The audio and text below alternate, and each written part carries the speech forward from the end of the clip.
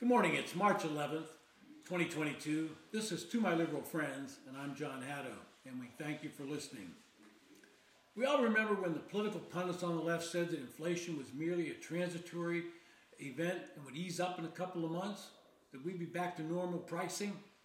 And we remember when Joe Biden told us all not to worry, we were going to be okay. Well, we don't have to remember a lot because he says that over and over. That seems to be one of his favorite statements, and he leans in and says, we're going to be okay.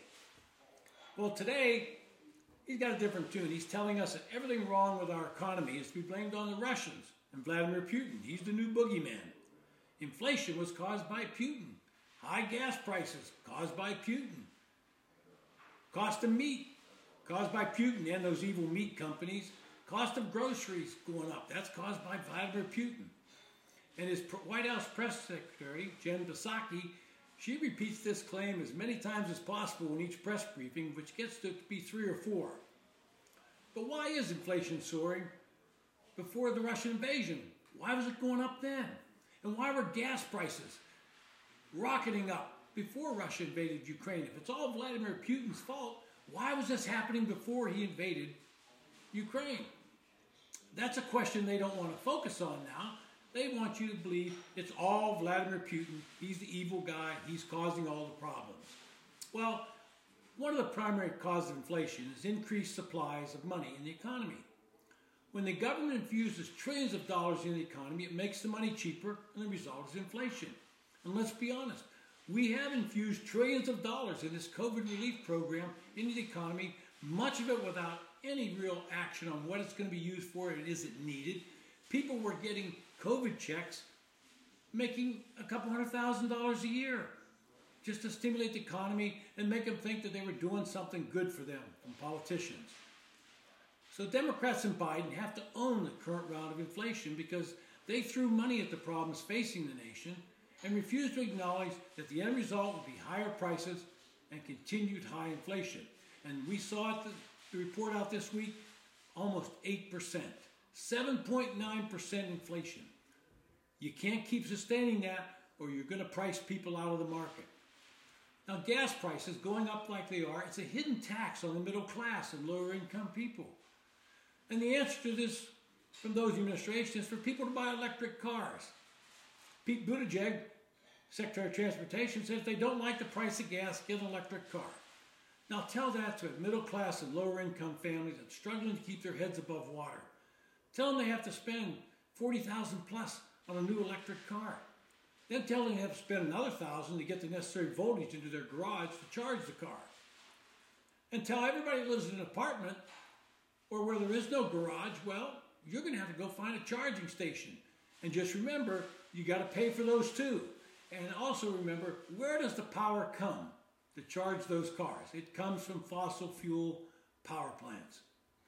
So all of this has led Joe Biden and his fellow Democrats to sink in the polls as we lead up to the midterm elections. History tells us that the party in the White House normally loses seats in the House of Representatives, and that's not good news for Speaker Pelosi and her caucus. The Senate's a bit more nuanced, but polling shows that some dangers there exist for Democrats as well. In a recent Wall Street Journal poll, a majority of voters, 63%, said they disapproved of the way Joe Biden was handling the economy. Overall, 47% strongly disapproved of his overall job, and another 10% somewhat disapproved. That's a total of 57% disapproving of Joe Biden and how he's handling the nation. Only 21% strongly approve. That's a dangerous number for Biden and a dangerous number for Democrats heading into the elections. Another figure in that poll that is of great concern to Democrats is that 47% said Republicans were better able to handle inflation, with only 30% siding with Democrats on that issue. On the economy overall, those polls thought the Republicans had a better plan by a margin of 45% to 37%. And that's without Republicans even offering up any real specifics on their plan. This is a continuation of what pollsters were seeing late last year. Still, the challenges for Democrats haven't significantly changed how voters said they expect to vote. 46% of voters said they would back a Republican candidate for Congress if the election were held today, compared to 41% who favored a Democrat. This is an historical change because on generic polls, Democrats are normally better. If the election were held today, Democrats are going to be in trouble. And support among black and Hispanic voters in the last journal poll shows Democrats losing ground. The most concerning numbers in that poll show alarm bells ringing in the Democratic Party, and that's among black voters. This is the rock-solid block of voters Democrats count on, and they're losing ground. The Democratic margin among black voters who favored a Democrat for Congress by 35 percentage points in the new survey was down from 56 points in November.